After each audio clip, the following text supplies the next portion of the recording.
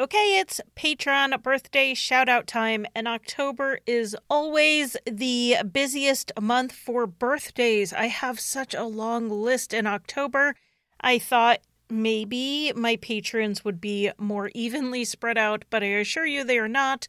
I think last year I did this in 3 different episodes to get everyone in, but we're just going to do a massive happy birthday message. So happy birthday to Ariel, Aida, Anastasia, Anna, Ariane, Carolyn, Shakita, Claire, Connie, Danielle, Deb, Donna, Doug, Gina, Jenny, Caitlin, Kathy, Carrie, Christy, Kristen, Lil, Maggie, Mary, Nicole, PJ, Portia, Sage, Sandra, Sarah, Senta, Sharon, Sydney, and Tara. Whew, I got through it all. Happy birthday to all of you. Thank you so much for your support over on Patreon. I hope you have a wonderful birthday month. It is spooky season. It's really, in my opinion, the best time to have a birthday. So happy birthday and, of course, happy spooky season.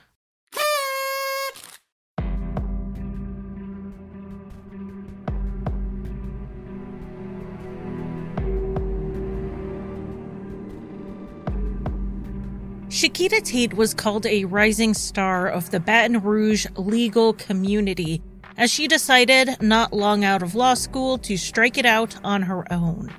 One night while working late at her locked and secured office building, Shakita was killed, and the suspect list ended up including most of the people in her files. I'm Charlie, and welcome to Crime Lines.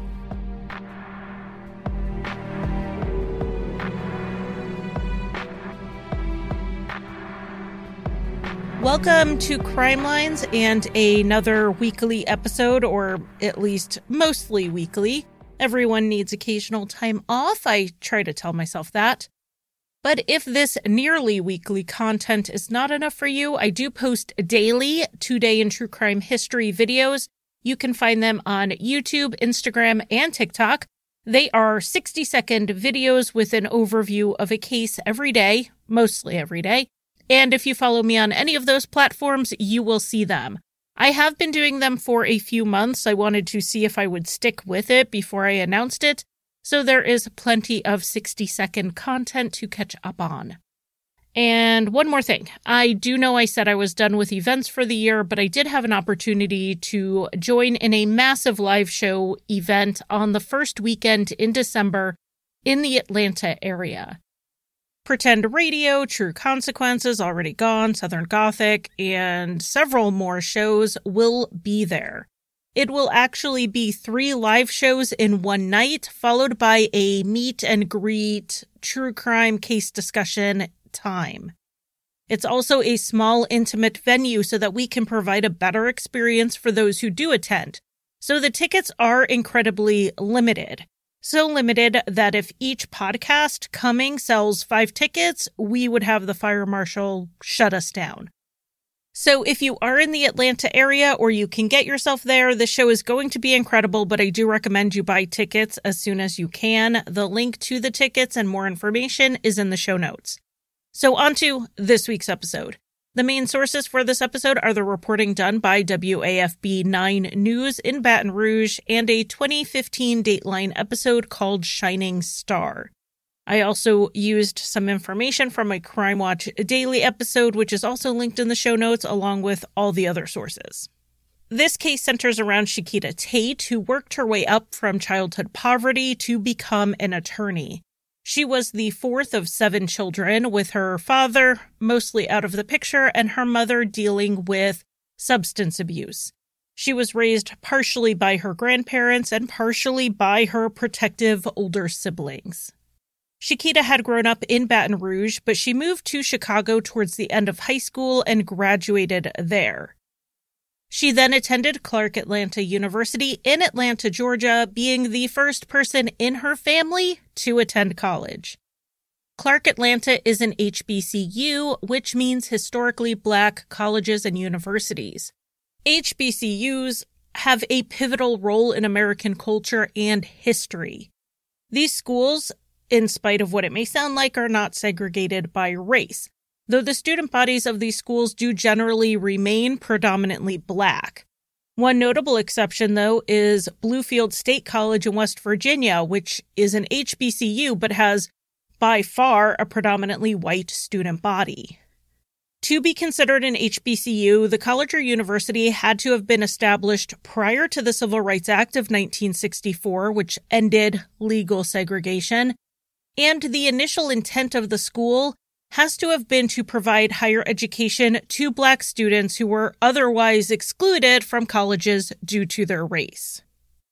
Clark Atlanta, which was called Atlanta University when it started, was not the first HBCU, but it was the first one in the South, and it opened in 1865, just 5 months after the end of the Civil War. HBCUs have had a significant impact on the United States by increasing economic opportunities and are credited as a major contributor to the establishment and expansion of the Black middle class prior to and after the Civil Rights Act. Chiquita graduated from Clark Atlanta with a BA in English and moved back to Baton Rouge after graduation. She worked at a couple different jobs after school, including as an instructor at the Timbuktu Academy at Southern University, which is another HBCU. Growing up, Chiquita's grandfather always said she would either be a preacher or a lawyer with her aggressive ability to argue, and, well, she ended up deciding on becoming a lawyer. She attended Southern University Law Center, passed the bar on her first try, and she was sworn in as an attorney in October 2004, right around her 29th birthday. Chiquita had a passion for helping those who were vulnerable. Her preferred field was criminal law, defending those who needed a fierce advocate. She started her solo practice just months after becoming an attorney in January 2005. In addition to criminal defense law, she also did civil and family law cases. And she began making really good money, particularly with the civil cases, and she enjoyed some of the nicer things in life after never really having them. Chiquita was talented, driven, and also independent and occasionally uncompromising. So it surprised people when she met Greg Harris and was ready to settle down with him almost immediately. How they met, though, didn't surprise anyone. Greg had cut Chiquita off in traffic, so she blared her horn at him and started yelling. At the next red light, they found their cars side by side. But instead of glaring at each other, they smiled. The two pulled over and exchanged numbers.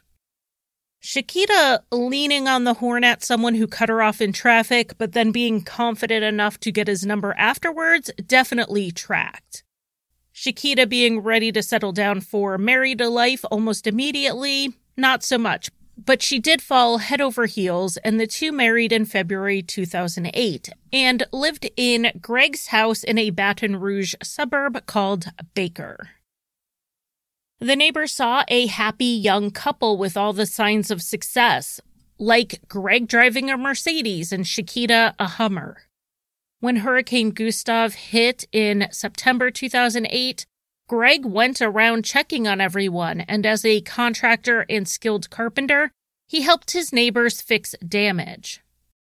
So people saw a young, professional, and kind couple, but what they saw on the outside was not a reflection of what was happening on the inside. Within the first year of their marriage, Chiquita started telling her sister that she wasn't sure marriage was for her. Greg's family was also aware that there were some issues in the relationship. From what they could see, Greg wanted more time with Chiquita, while she spent a lot of time working. So Greg prioritized the relationship in their eyes, whereas Chiquita prioritized building her law practice. But no one thought it was more than just the normal adjustments to married life, because Chiquita and Greg kept the deeper issues private. One of those issues was Greg's temper. It seems no one in their families knew that on December 22nd, 2007, just weeks before their wedding, Chiquita called 911. She was hysterical and she sounds terrified. She said her fiancé was hitting her and she believed he may have broken her arm. He had also, quote, choked her. She pleaded with the dispatcher to help her, saying that he was a big guy and, quote, I can't believe this is who he is. Chiquita said that the argument started over accusations she was cheating on Greg after he saw a text that someone had sent her calling her sexy. Greg started yelling at her that she's nasty, and then he began grabbing at her. She tried to get into a room by herself, but he wouldn't leave her alone, and he threw her on the bed. When the police arrived, Chiquita was crying, her hair was a mess, and she had fresh scratches on her neck and her arms. Greg claimed that Chiquita had put her hands on him as well, and he did have some marks, but Chiquita said those were in self-defense. The responding officers opted to cite both of them for domestic violence. Chiquita's charge was later dropped, but Greg's was not. We don't know if this was an isolated incident or not. It does sound like it may have been the first such incident by what Chiquita said in the 911 call about not being able to believe this was who he was. If it happened again, we don't know because 1, Chiquita never talked about this, and 2, this was the only time she called 911 and had it documented. Whatever Greg said to her afterwards made her think it wouldn't happen again, and the two were married even before Greg's criminal case was settled. Chiquita's family was heartbroken when they later learned about this and that she had gone through it alone. Her sister believed Chiquita never said anything because of the stigma of being a victim, rather than as the powerful defender of the downtrodden that she was in court. And frankly, we have to admit there is a stigma to staying with someone after physical abuse. But as we saw with the Jeanette Reyna case from a few weeks ago, where a domestic violence advocate was killed by her abuser, we can't look at someone and think of them as the quote-unquote type of person this sort of thing happens to or doesn't happen to. The most Chiquita told her family was that she was second-guessing married life, and on the morning of Thursday, February 19th, 2009, she talked to her sister Danita on the phone about it. Danita worked for Chiquita in her law office, but was sick that day, so she was staying home. Chiquita again said something about how she didn't think the married thing was for her anymore, and Danita just sort of said, okay, and then got off the phone.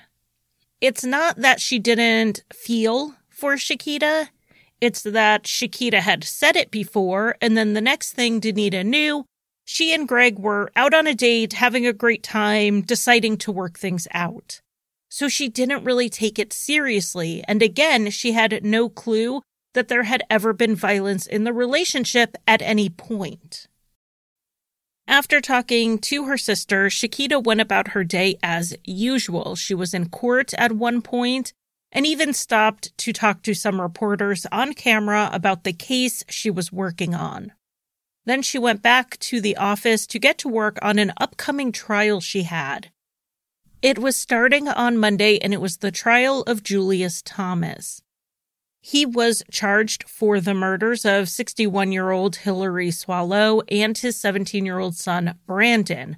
They were killed while Hillary's 7-year-old grandson hid in a closet. As the only witness to the murder, it was anticipated this child would have to testify. So as you can imagine, this was a case where emotions were running high, and Chiquita had some work to do to get things filed on time. Around 5:15 to 5:30, Chiquita's legal assistant, Leslie, was heading home. She told Chiquita not to work too late, because Chiquita had been remodeling her downtown office and the workers had refinished the bookshelves earlier that day. The whole place smelled like varnish, and Leslie thought it was best to just let the place air out and not sit around more than a few hours inhaling the fumes. So this "don't work too late" wasn't just normal banter. Leslie had a reason for it. And Chiquita assured Leslie she had no plans to stay terribly late. She had a quick brief to finish up and then she would head home. According to Greg, Chiquita called him a bit before 7 p.m. and asked if he could bring her something to eat. He said sure and drove the 25 minutes out to her office to bring her some fast food. The building her office was in, the State National Building, is a secure building that requires a pass to get in after 5:30 p.m. So Chiquita would have had to go downstairs to let him in. They went back up to the office to eat while Chiquita kept working. A little before 7:30, a client came by to drop something off. They were greeted downstairs by Greg to do the handoff. And we know the time this happened because another attorney who also had office space in the building came by. His law partner had forgotten his keys, so he was coming to let the other guy in. When they got there, they saw that the door was propped open with a book. As they walked in, Greg came up to them and said that it was his book. He had used it to prop open the door so he could get back in, and Greg said he then went back up to the office and was helping organize things when Chiquita told him to go ahead and go home. He was tired and she had another client meeting that night, and then she would be leaving. Greg left around 8:30 p.m., which could not be independently confirmed, but we do know it had to have been at least that late or possibly later because of a parking ticket. Greg had parked at the lot across the street from the office building, but he hadn't paid. The time on the ticket for non-payment was precisely 8:23 p.m. When Greg got home, he said he went to bed since he was tired. He woke up in the early morning hours, 2 or 3 a.m., and was upset at first that Chiquita wasn't home. He suspected that she was meeting up with another man. He tried to call her, but she didn't answer. He called her sister Danita, waking her up, but Danita also had no idea where Chiquita was. Greg eventually drove back out to the office building at some point before 6 a.m. on February 20th to see if Chiquita was still there. He saw her vehicle parked in the same spot it had been in the night before, and the light from her office was on. But he couldn't get into the building since it wasn't open for the day and he did not have one of those after-hours key cards. So Greg called 911 and said he needed someone to come check on his wife who hadn't come home from work the night before. While he was waiting, he saw a patrolman nearby and flagged him down. The officer was able to get someone in the office to open the door for him, and he went up to Chiquita's office to check on her, while he had Greg wait outside.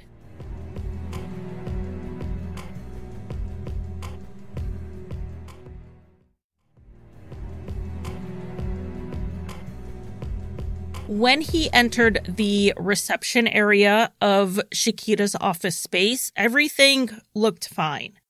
But then stepping into Chiquita's office, everything was not fine. He found 34-year-old Chiquita Tate dead on the floor and blood all around.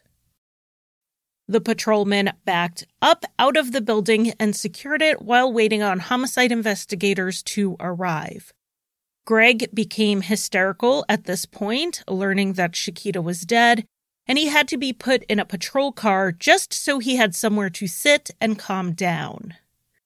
Soon enough, Chiquita's family, concerned from Greg's earlier phone call, also started arriving, and what they saw was Greg in the back of a police car without the context.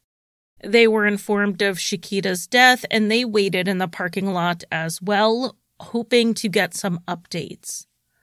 Meanwhile, up in the office, the police were processing a somewhat confusing crime scene. So let's go ahead and talk about it. Chiquita was found having been stabbed 31 times and had an additional 21 incised wounds, many to her face. And if you're wondering what is classified as a cut or incised wound versus what is considered a stab, I'm going to tell you. A stab wound goes deeper than it is long on the skin. An incised wound, or a cut, is longer along the skin than it is deep into the tissue.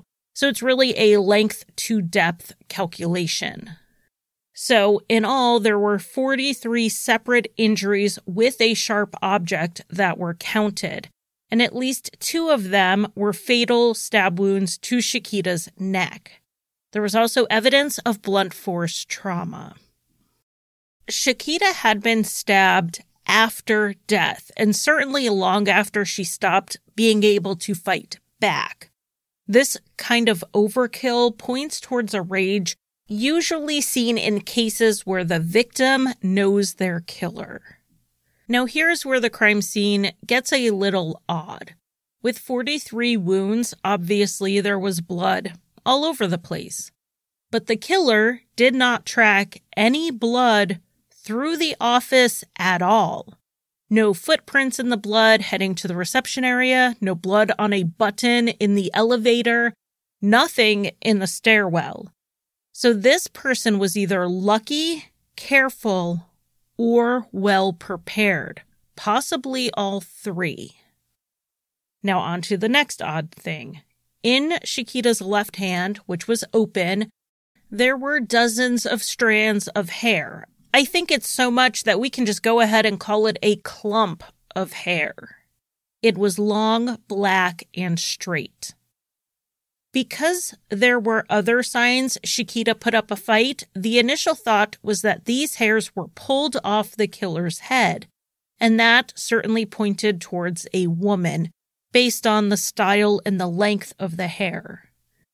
And when hair is pulled violently off of someone's head, it always takes with it skin cells and or roots that can be tested for DNA. However, none of these hairs had roots, and the lab determined that they were from multiple people. This hair was from a wig, weave, or extensions. But it still indicated a woman, since that length of hair just really isn't popular with men. But the investigators were not entirely convinced, and there were a few things that stood out to them. For one thing, Chiquita's hand was mostly open with some slight bending of her fingers. Had she yanked out someone's hair shortly before dying, they would have expected her fist to be closed around it. But let's go ahead and say that her hand at some point relaxed and opened. The hair still doesn't make a lot of sense in this scenario because it wasn't all tangled around her fingers, the way it would be if she grabbed a handful of long hair and pulled. It was almost too perfectly woven through her fingers, and most of it was just lying on her hand. Additionally, the lab said it didn't appear to have been ripped at all, but rather cut straight across. It looked, frankly, planted. So now let's move on to the issue of a robbery. Only one thing was stolen from the office, Chiquita's wallet. All of the electronics were accounted for. She was still wearing her diamond earrings, a diamond ring, and a Tag Heuer watch, and those are $2,000 to $3,000 watches. Her purse and the keys to her Hummer were also left in plain sight. The only thing missing, other than the murder weapon, was Chiquita's wallet, which she always kept in her purse. So someone went into her purse for the wallet, so why didn't they just grab the whole purse? Chiquita owned luxury goods. Her purse was likely worth a lot of money by itself. So if this was a robbery motive, Why would someone take the wallet only and not anything else of value that was right there for the taking? So robbery was clearly not the motive of taking the wallet, and the investigators would confirm this pretty quickly because that wallet was not missing for long. A woman called the police after she saw a news segment about Chiquita's murder. She had been driving down Gardere Lane in Baton Rouge around 10:30 on the night of the murder when she saw a Gucci wallet just lying in the street. She pulled over and picked it up. Looking inside, she saw that it was Chiquita's, and she happened to know Chiquita Tate.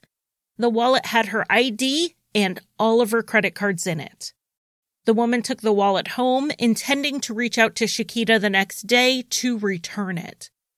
But then she learned Chiquita had been murdered, so she called the police instead. Though it may not seem so immediately, the discovery of this wallet actually gave some information that would turn out to be pivotal in this case. But some of the significance of the wallet was deduced pretty much immediately. For one thing, it was found at 10:30 at night on the night of the murder, so this narrowed down the time of the murder. It had to have happened before then. The wallet also contained all of Chiquita's credit cards. So someone took the time to go into her purse to steal a wallet only to discard it quickly without taking anything from it. That made it even more clear that this wasn't a robbery gone wrong. And if you're from Baton Rouge or the area, like of course the investigators were, there may be something else you've noticed, something I wouldn't have picked up on being that I'm not from there, and it's where this was found, Gardere Lane. Gardere is an area that has been described as high crime in all of the reporting, and it's also a low-income area. The median income for Gardere is below the federal poverty line. That's the median income. The investigators believed that the killer had purposely left the wallet out in plain sight in a high crime area at night in the hopes that someone would pick it up and decide to use one of the credit cards, putting themselves then at the center of a murder investigation. The disposal of the wallet was an attempt to send the police on the wrong course, pursuing whoever it was who found the wallet. But instead, the wallet was found by a Good Samaritan who immediately turned it in. She basically thwarted part of the killer's plan. And of course, the placement of this wallet did tell the police that Chiquita's killer was on Gardere Lane shortly after the murder. This is 8 miles south of her downtown office. The hope was that there might be some security or traffic camera footage between point A and point B to help the police figure out who did this, whether those cameras were near the office building or down to Gardere. Unfortunately, none of the cameras they did have caught much, nothing that was really usable, and the camera that had been pointed at Chiquita's office building had been knocked out prior due to a storm and had yet to be repaired. But the investigators did have a ready-made suspect list. In addition to the trope of the husband did it, and trust me, they were looking into Greg, they also had Chiquita's entire client list. As a criminal defense attorney, she defended, let's be blunt, criminals. I mean, she defended innocent people as well, I am sure, but not everyone was innocent. Some of them were guilty, some of them were found guilty, and sent to prison in some cases. Maybe they or their families were not happy with Chiquita or blamed her for a negative outcome. The police didn't find any formal complaints against her, and those who worked with her were not aware of anyone who would be that angry with her or with her work. The investigators still were following up on the client list, flagging any potential suspects, and they started working on clearing people mostly through alibis.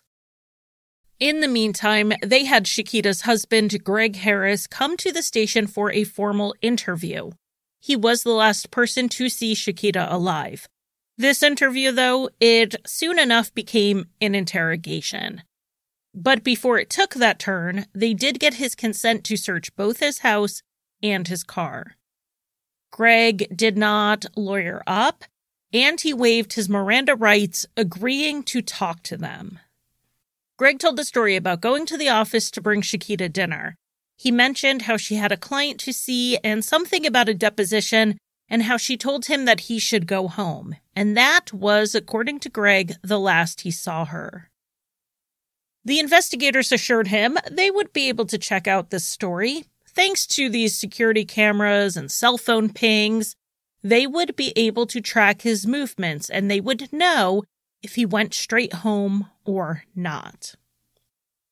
Now, the truth was, they did not have such evidence, and they hadn't been able to even check his cell phone records at that point to know if they could have traced his movements. It was a bit of a bluff because they wanted Greg to think they could track him so that he would be motivated to tell the truth. Should he be lying about going straight home to Baker, they would have expected his story to then change. Which it did, but not immediately. They had to ask him specifically, when was the last time he was on Gardere Lane? If Greg had gone straight home, there is absolutely no way he would have been anywhere near Gardere Lane. Like I said, Gardere Lane is 8 miles south of the office building. Baker is north of downtown by at least that much. When asked specifically about Gardere Lane, Greg looked confused, and then he said, Gardere Lane, and then he said he had actually been there the night before, meaning the night of the murder. But then he began to tell a story he wasn't entirely consistent on. He gave 2 different versions. One, he did go straight home and picked up his dogs and then went to Gardere Lane. And the other story was that he went to Gardere Lane before going home. The reason he was there, according to him, was that he was buying steroids and his dealer, lived in Gardere. He had hesitated to mention it if he didn't have to because it was an illegal drug buy. Greg told the police that his dealer actually wasn't there, so he left without getting the steroids. But he did provide the police with the guy's name, and for the record, this guy said it had been a while since he had seen Greg, and he denied that he had ever sold Greg steroids. But really, what else is he going to say? Yes, I'm a drug dealer, thanks for asking. That wasn't going to happen, but I don't know that what the guy said really means much in the big picture. What Greg was really doing was admitting to being first at the crime scene and then next on the same street where the killer left Chiquita's wallet. 2 different key locations, a 15-minute drive apart, and Greg is saying he was at both of them the same night and around the same time frame that Chiquita's killer was as well. It's quite a coincidence. The investigators decided at this point to take a bad cop approach. Greg was sitting in a bit of a corner in the small, cramped interrogation room, and both investigators were sitting pretty close to him, literally backing him into a corner. And that's when they began accusing him of killing Chiquita, and during a very heated interrogation, he continued to deny it. During the interrogation, they learned that the crime scene investigators had found something at Chiquita and Greg's house, a bleach bottle that had been left out. There was a brown stain on the bleach bottle that they were testing to see if it was blood. So Greg was confronted about what he was trying to do with bleach, insinuating that he was covering up something like blood stains. Greg said he had actually been home doing laundry, and they asked what he was washing, and he said khakis and some shirts. One of the investigators sounded surprised and asked Greg why was he bleaching khaki pants, since bleach will fade or even leave spots on the pants. And Greg at this point, he's yelling that he always uses bleach when he's washing khakis. And I'm not nearly domestic enough to know if that's normal or not. The only thing I have bleached in recent memory were my daughter's Irish dance socks, and that was literally against my will. If you find the bleaching khakis story plausible, you can let me know on social media. But regardless, the bleach bottle alone wasn't the point. It was that stain that was found on the bottle, and it was sent to the lab to test for DNA. While Greg was being interviewed, they did run a background check on him and found that he actually had 2 outstanding warrants, both for failure to appear in court. One was from a minor charge, a 2006 seatbelt violation. The other was the 2007 domestic battery case stemming from the incident with Chiquita. Though Greg had showed up to a March 2008 court date to enter a not guilty plea, he did not show up to the May 8th pre-trial conference, and a warrant was issued for his arrest. This let the investigators know that 1, Greg lied when he said his relationship with Chiquita had no issues, and 2, they now had a reason to hold him as they continued to investigate the murder. Greg was arrested on the spot for these outstanding warrants. While Greg was in jail, a call came in with a tip in Chiquita's case. It was actually called in more than once, and the caller was a woman who did not give her name. She said that she had been sitting in a Chili's restaurant when she overheard a client of Chiquita's confess to killing her. The tip was detailed enough to give the name of the woman who supposedly confessed to killing Chiquita. This woman and her girlfriend had hired Chiquita to handle an adoption. The tipster said Chiquita was in a love triangle with the 2 women, and that was the motive for her murder. Both of the women were interviewed, and the woman who supposedly killed Chiquita had short hair, and she did not wear wigs or extensions. So the police knew she wasn't the source of the hair in Chiquita's hand, but they believed it was planted anyway. Both of the women had alibis, and both of the women were rather confused on why someone thought they were in some type of love triangle with their adoption attorney. The police were confused about that too, because this tip was so specific, yet so off base, that the investigators wondered about who called it in. Though they tried to remain anonymous, they actually didn't do anything to hide their number, so the police traced the call to Texas and made contact with the woman. They told her they were contacting her about the murder of Chiquita Tate, and the woman said she actually knew Chiquita. They asked how, and she said, "She's married to my brother." The person who called in this tip, that temporarily at least took the investigation away from Greg Harris, was his own sister. The police wondered if Greg managed to get his sister this information she needed so she could call in a fake tip. But Greg's family later said that it was actually Greg's father who gave the sister the information, and he didn't tell her to call it in. They were just discussing the case and the theories about who could have killed Chiquita. He had heard a rumor about this love triangle from another lawyer, and he mentioned it to Greg's sister. But these women were quickly cleared as they had no motive, and there was no evidence that pointed towards them. Plus, their alibis checked out. The investigation into the murder of Chiquita Tate was going to continue. And 2 weeks after her murder, the police conducted another search of her house. On that search, a digital recorder was found in the back of a closet. The investigators hit play on it and heard an argument between Greg and Chiquita that further contradicted his story that all was well in their marriage. It's not clear which one of them recorded it, but the voices are very clearly Greg and Chiquita's.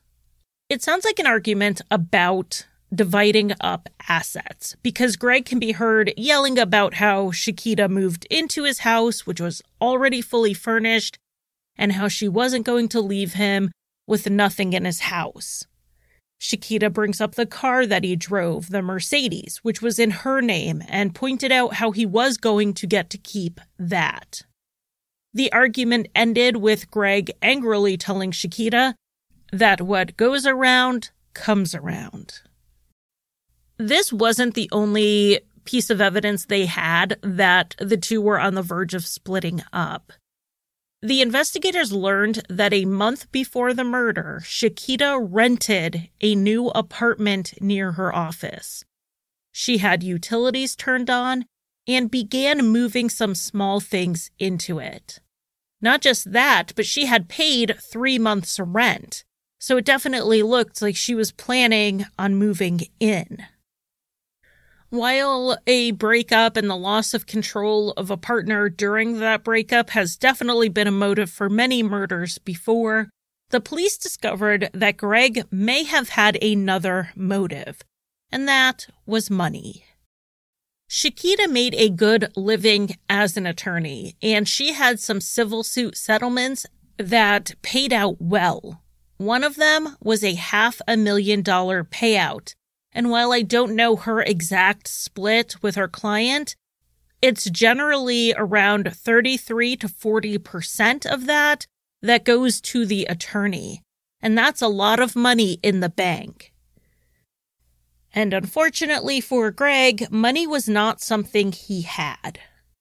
In early February, about 2 weeks before the murder, Greg's mortgage was placed in default due to non-payment. Federal law requires 120 days before foreclosure can begin, so it's not like he was on the verge of homelessness. He had about 4 months to figure it out. Now, the problem with Chiquita leaving at this point was that she out-earned him.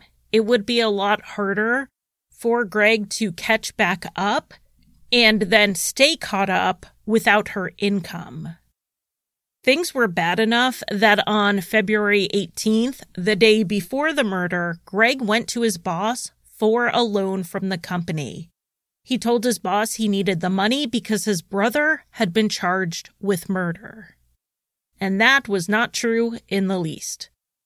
The boss turned him down because not only was it not financially feasible for the company at the time, Greg already had a loan out from the company, and his checks were already being garnished to pay it back. According to the boss, Greg seemed pretty distraught when he turned him down. Greg was in a financial bind, and the pressure was probably mounting, particularly if Chiquita was looking at leaving him and taking her income and her half of any community property with her. The investigators, of course, had to look at any life insurance policies, and they found that Chiquita did have one that was worth $250,000. That said, Greg was only one of the beneficiaries, and his share would have been around $60,000 to $65,000. Now, that's not $250,000, but it's also not nothing, and it would have been enough to get him out of his immediate financial issues. People have certainly killed for $0 before, so it did seem like an added layer to a possible motive. But what really ended up sealing this case was the forensic evidence.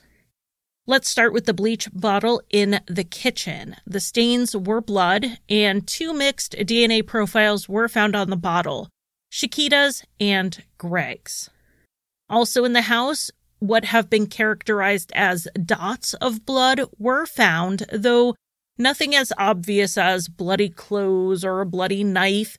And there is a bit of a gap in this evidence. There's lots of blood at the crime scene. There's a little bit of blood at the house, but there was none in the seat of Greg's car that he would have sat in as he drove home. None on the steering wheel, the gear shift, the door handle, anything. there was only blood found on one thing in the car. They found a pair of tinted lens Nemesis safety glasses under the seat. On the left lens, they immediately noticed a blood smear. The glasses were processed in the lab, and the blood on the left lens was Chiquita's. Additional blood was found on the right arm, and that was a mix of Greg and Chiquita's DNA. When the glasses came back with Chiquita's blood on them, that is what the prosecutor needed, and she immediately filed to have Greg Harris charged with second-degree murder. He was arrested on March 16th, not quite a month after the murder.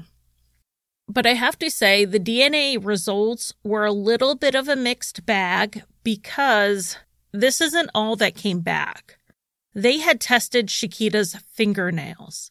She had fought back after all, and during the interrogation with police, they had noticed some scratch marks on Greg. They did find Greg's DNA under her nails, but they also found an unknown man's DNA. That was handing the defense an alternative suspect, if not with name, with his biological material. But even so, the state believed they could overcome this with the totality of the evidence against Greg Harris. After Greg's arrest, his attorney told CNN that his client was innocent and that there was nothing in his background to indicate otherwise. But the police learned that was not entirely true. There were multiple things in his past, and they were all previous accusations of intimate partner violence. It wasn't just with Chiquita. Greg previously dated a woman named Charlene in 1998 and 1999. She said things were great until they moved in together, and she saw another side of Greg. It was characterized as a Jekyll and Hyde situation, where Greg was sweet and charming and kind one minute and in a blind rage the next. Charlene had multiple examples of Greg not just throwing things around, but also hitting her. One time, his brother had to pull him off of her. He was also jealous, accusing her of cheating and sneaking around. One day she went to work on her day off to make up for some hours she had missed, and he flipped out, refusing to believe that she was actually going to work. Another case the police found was pulled from a police report from May 2005. Greg had a child with a woman named Parthena, and they were, at the time, living together. They had an argument that turned physical, and she chose to make a police report.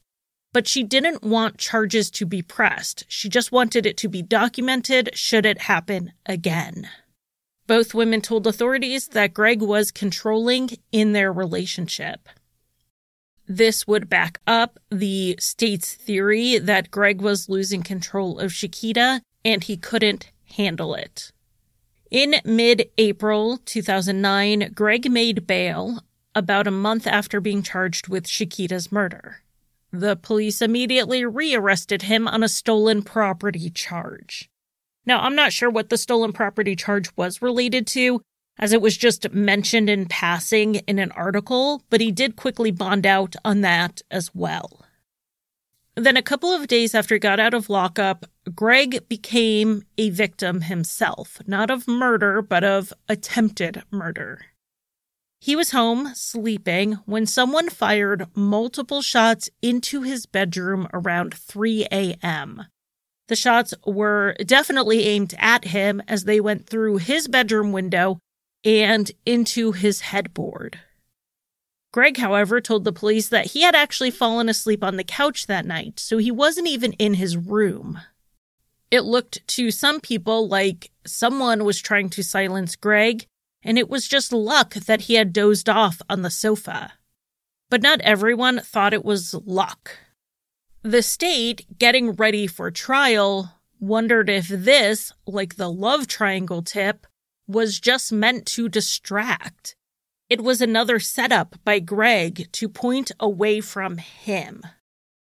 But as far as I can tell, they never discovered for sure who fired those shots. Going into the trial, the state and the defense went to war initially about what would be allowed in. The defense, of course, wanted all of the discussion on intimate partner violence out, while the prosecution wanted it all in. Not just what happened between Greg and Chiquita, but also the previous incidents. The defense gave the good old more prejudicial than probative argument, but the judge disagreed. The testimony would be in, and here is the thinking on why it was allowed. The statements made by Parthena, and in particular Charlene, were almost identical to what Chiquita said on her 911 call and to the police afterwards. Charlene said Greg would flip out if he suspected she was with other men, which is exactly what Chiquita said.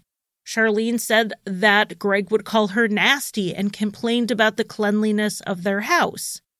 Chiquita said the same thing. Charlene said that he hit her and put his hands around her neck, attempting to strangle her. And so did Chiquita. These weren't random outbursts of violence, but rather a pattern of behavior, so the judge allowed it in. The trial began in March 2011, and Greg was facing second-degree murder, which initially confused me. The state was arguing that this was premeditated and planned. They said that Greg lied about Chiquita calling him to ask that he bring her food. Their evidence was that he did go to a McDonald's to get food, but he went to the one near their house, not the one near her office. So by the time he drove 25-30 minutes to her office with the food, it would have been cold. Danita, Chiquita's sister, said that Chiquita had actually already eaten Wendy's that day, so it didn't make sense that she would be hungry again. The state was saying that this was a ruse by Greg to get Chiquita to let him up into the office, and also a reason to give the police later as to why he was there. Additionally, they believed he brought with him the hair to plant at the scene to make it look like a woman committed the crime. And to explain the lack of blood transfer, they were arguing that he took other precautions not to get too much blood on him. All of that would have required planning. So the theory of this crime was that Greg premeditated this act, and that is what we think of when we think about first-degree murder. But Louisiana likes to do things their own way. There are 12 ways to commit first-degree murder in Louisiana. The premeditated killing of one person in their 30s who's not a police officer and also not a taxi driver currently driving their taxi, who is also not killed while the murderer happens to be committing a different crime of a certain list, well, that's simply not one of them. In Louisiana, the most Greg could be charged with for this crime under these theories was second-degree murder. Now, the state laid out their theory of the case, and the jury heard the recording of the argument between the two, where Greg said, "What goes around comes around." They heard the 911 call from the DV incident, which was very difficult for Chiquita's family to hear for the first time because she was so scared and distraught on it. As far as testimony goes, the jury heard from Greg's exes, who called him controlling and abusive. They heard from Leslie, Chiquita's legal assistant, who dismissed much of Greg's story. He said Chiquita was staying later because of a deposition, and Leslie explained to the jury that just isn't how it works. To take a deposition, it requires both sides to know where and when it is, they agree on terms, and they have to have a court reporter scheduled to document it. None of that was set up. There was no deposition that night, and honestly, there never had been one that late in the time Leslie had worked with Chiquita. So let's say Greg misspoke, and he just meant she had a meeting, he doesn't know the difference between a deposition and an interview, on and on, whatever. He said the wrong word. Well, Leslie was Chiquita's legal assistant. She would have known if Chiquita was meeting with someone, and there was no such meeting on the agenda. She also said Chiquita did not meet with clients that late in the evening. Greg's story just didn't make sense. The jury also heard about the blood evidence, the bleach bottle, the house, the safety goggles. They were also shown the interrogation video of Greg, particularly the part where he admits to having been on the same street the wallet was found. The defense argued that, yes, there was blood in the house, but not nearly for it to be because of the murder. Where was all the blood Greg would have gotten on his clothes, on the seat of his car? The blood on the bleach bottle could have just been from Chiquita cleaning up her own clothes. Maybe she bled through something during her period. The defense really leaned, as expected, on the male DNA that was not Greg's, that was found under Chiquita's nails, and suggested that was the real killer. And maybe it wasn't even a single killer, due to how swiftly the person managed to clean up as to not leave a blood trail. Possibly there were two people involved. After closing statements of the 16-day trial, the jury left to deliberate. Less than 4 hours later, they came back with a verdict: guilty. And Greg's side of the courtroom began crying. And then they finished the verdict. They found Greg guilty, but not of second-degree murder. They found him guilty of manslaughter. And at that point, Chiquita's family became upset. The defense and the prosecution were both confused. Manslaughter was a lesser-included charge that the jury was allowed to consider. However, no one argued it. The defense argued Greg Harris didn't do it. The prosecution argued clear intent to kill Chiquita and planning. That doesn't fit manslaughter. The jury's reasoning was that they thought Greg killed Chiquita, but it was likely due to an argument and it was in the heat of passion. Again, no one argued that theory. No evidence of an argument that night was presented by Greg's side or the state. There were no witnesses to it. Yet, it's what the jury decided. And in a twist that gives me a chance to talk about yet another way Louisiana law decides to be just so quirky, this was an 11-2 verdict. One person did not vote for manslaughter, they voted for second-degree murder. In every other state in 2011, except Oregon and Louisiana, this would have meant a hung jury and a mistrial. But at the time, these two states allowed non-unanimous jury verdicts. In both states, the non-unanimous jury verdict was made law for the express purpose of making it easier to convict people from minority groups. Literally, that was the stated purpose. Maybe we can tackle the origins of Oregon's law in another episode because it is slightly different than Louisiana's, but this is a Louisiana case, so that's what we're going to talk about. We need to go back in time to after the Civil War. The United States now has a lot more citizens as slavery was outlawed. In a period called the Reconstruction Era, the United States had to determine what this meant as far as civil rights went. There were then 3 amendments to the Constitution ratified, and the 2 that apply here are the 14th, which said states couldn't deny anyone equal protection under the law, and then the 15th, which gave Black men the right to vote. With the right to vote, it also gave Black men the right to sit on a jury. So what happened in reaction to the federal government's Reconstruction laws? Many states began passing laws called Jim Crow laws, designed specifically to sidestep civil rights. In this case, the people in charge in Louisiana thought that allowing Black men on a jury meant that they would never be able to convict a Black person again. A single Black juror could force mistrials in the cases of Black defendants. That would make him the most powerful person on the jury. Obviously, the logic behind this thinking itself is racist. The idea that a Black person couldn't be fair and objective, however, white jurors could be. By allowing a split verdict, the white majority on the jury would still ultimately control the outcome of the trial. After The Advocate published a series of articles, not just pointing out the origins of this law, but also the current racial implications and disparities in verdicts because of it, the voters of Louisiana took it to the polls. They voted on a new amendment in 2018 that prohibited non-unanimous verdicts starting January 1st, 2019. This did not apply to any case before that point.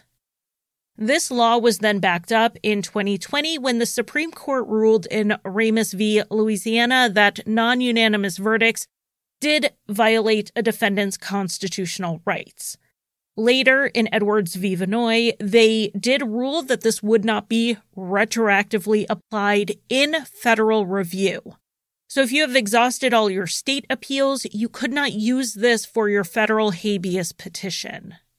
So while it seems like the change in law from Greg's 2011 conviction until now might give him grounds for an appeal, it really hasn't, because his case is one of the many excluded from reconsideration due to this not being retroactively applied in either the state appellate process or the federal. At sentencing, Greg was given the maximum for manslaughter, which is 40 years, and the judge said this was to be without benefit of probation, parole, or suspension of sentence. He would have to serve the entire time. Greg did appeal, and part of that was his sentence. Apparently, the trial judge did not have the authority to prohibit parole in this case, as that authority lies solely with the Louisiana Committee on Parole. But the appellate court said that that was something that could be corrected without doing a full resentencing hearing. The intention of the trial court was clearly to give him the maximum possible sentence, so that could be remedied easily enough. As for the errors at trial, of course, allowing in the other DV incidents came up, and the appellate court just did not find that persuasive. There was an interesting issue that was raised about the trial judge. This case was not moved out of the area, and Chiquita was popular in the law community. It would have been hard to find someone who absolutely didn't know her. Even the prosecutor had gone toe-to-toe with Chiquita in court. In this case, the trial judge, Trudy White, had Chiquita as a law clerk while Chiquita was a student. Greg's appeal was saying this wasn't fair and she was therefore clearly biased towards the prosecution. But the problem for Greg was that Judge White disclosed this connection early on in the process and his attorney did not object. You have to raise issues at the earliest point or you essentially waive them. And that's what the appellate court said he did here. But they did go even further in their evaluation of the situation. Even if he wasn't procedurally barred from bringing this up at this point in the process, they did not see that there was a clear conflict here. Chiquita did know Judge White. She was one of many student clerks she had had. But that was about it. And they pointed to two things in order to demonstrate this. And these were Chiquita's wedding and her funeral. Judge White was not invited to the wedding. And she said she wouldn't have expected an invite even if Chiquita had a huge guest list. And Judge White also didn't attend Chiquita's funeral. Just pointing out that whatever relationship they had was really just in passing. So this was another point that didn't really go anywhere with the appellate court. Greg's current battle is that he wants the DNA from under Chiquita's nails that wasn't his to be tested. And specifically, he wants it to be tested against a man named Denard Duhart. Now, Denard had two brothers named Darius and Donaco. They were both charged with murder in 2007, and Chiquita was representing, I believe, one of them at trial, possibly both. These charges against both of them would later be dropped due to the shooting deaths of 3 other witnesses. But that was well after Chiquita's murder. According to Greg, the Duhart brothers had motive to kill Chiquita. If she was killed, it would delay their case. Obviously, they would get a continuance. Now, it couldn't have been the brothers themselves, the two that were on trial, because one of them was behind bars at the time and the other one had an alibi. So Greg's case is that it was their third brother, Denard, who hasn't really been looked into for this crime. I do have to imagine Greg somewhere has more of an argument here because this motive would not really have gotten the brothers very far. Chiquita had another case that was going to trial before this one, and that guy was given 30 days to find new representation. So even if the Duhart brothers did get a continuance, it would likely be similar to this, 30 days to find new representation and then get it on the calendar. It's not like a couple of months really made a difference in how this case turned out. And there was also no indication that they were unhappy with Chiquita's work in their case. It does make sense, though, that any alternative suspect would have been someone who had an excuse to see Chiquita at night. Like I said, this was a locked building after 5:30 p.m. No one used a key card to get in all night, so it definitely would have been someone that Chiquita or someone else in the building let in. Now, Chiquita would have let Greg in, so would she have also let in the brother of a client? I mean, it's possible. Greg's side wants Denard's DNA tested against the scrapings from under Chiquita's fingernails. Denard died in 2013, so the DNA would be the only way to get any answers because obviously he cannot be questioned. And honestly, while I find this specific theory unpersuasive, I am all for DNA testing in pretty much every case. Because here's the thing.